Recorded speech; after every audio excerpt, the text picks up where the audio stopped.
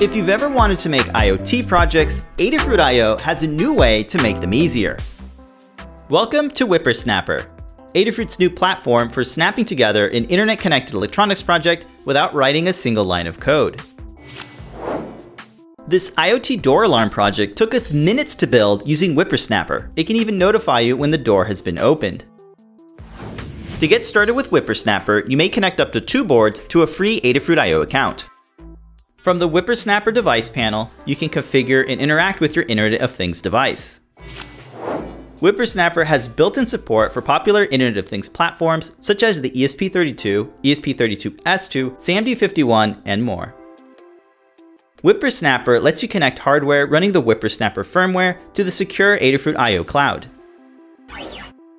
Adding WipperSnapper firmware to your board is simple. Follow along with the Learning System guide to quickly get up and running. Once the firmware is installed, WipperSnapper will automatically detect and set up your device. From the device page, you can start adding components to your device. There's a basic set of components to get you started. These components should cover most of the common use cases in IoT projects. WipperSnapper is still in active development, so more components will be added over time.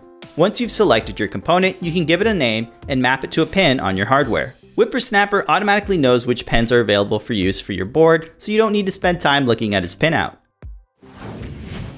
Wi-Fi boards like the MagTag feature built-in stemma connectors so you can plug in any compatible component like this reed switch. To get a free Adafruit IO account and start using WipperSnapper, visit io.adafruit.com/WipperSnapper.